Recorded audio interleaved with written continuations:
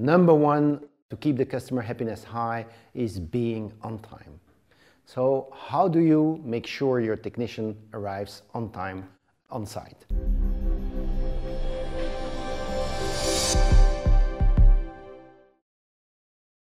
Hi, I'm Charles Convent of Odyssey Field Service, and in this series of videos I'm concentrating on customer happiness. And we make a difference between B2C, B2B. So number one point of attention in the B2C, when the washing machine or microwave is broken and the consumer needs a technician for repairing these equipments, number one to keep the customer happiness high is being on time.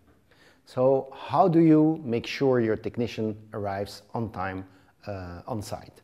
3 points influence heavily the planning. If you put the day full, if you plan all the jobs, full of jobs on the day of the technician, you can be sure, without taking care of travel time and traffic situations, that your technician might do well for the first 2 jobs, and the rest of the day he will be late.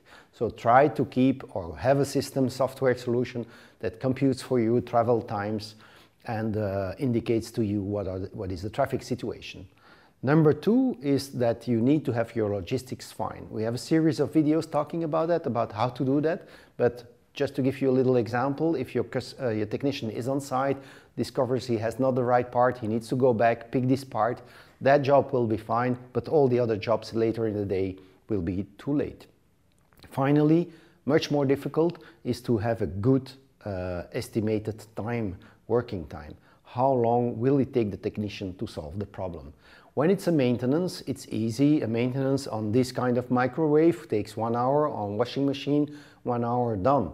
But when it's a repair, it's much more difficult. So try to have a service manager in place that does the planning, that has lots of experience in the field, understands the problems, and is able to do a pretty accurate working estimated time.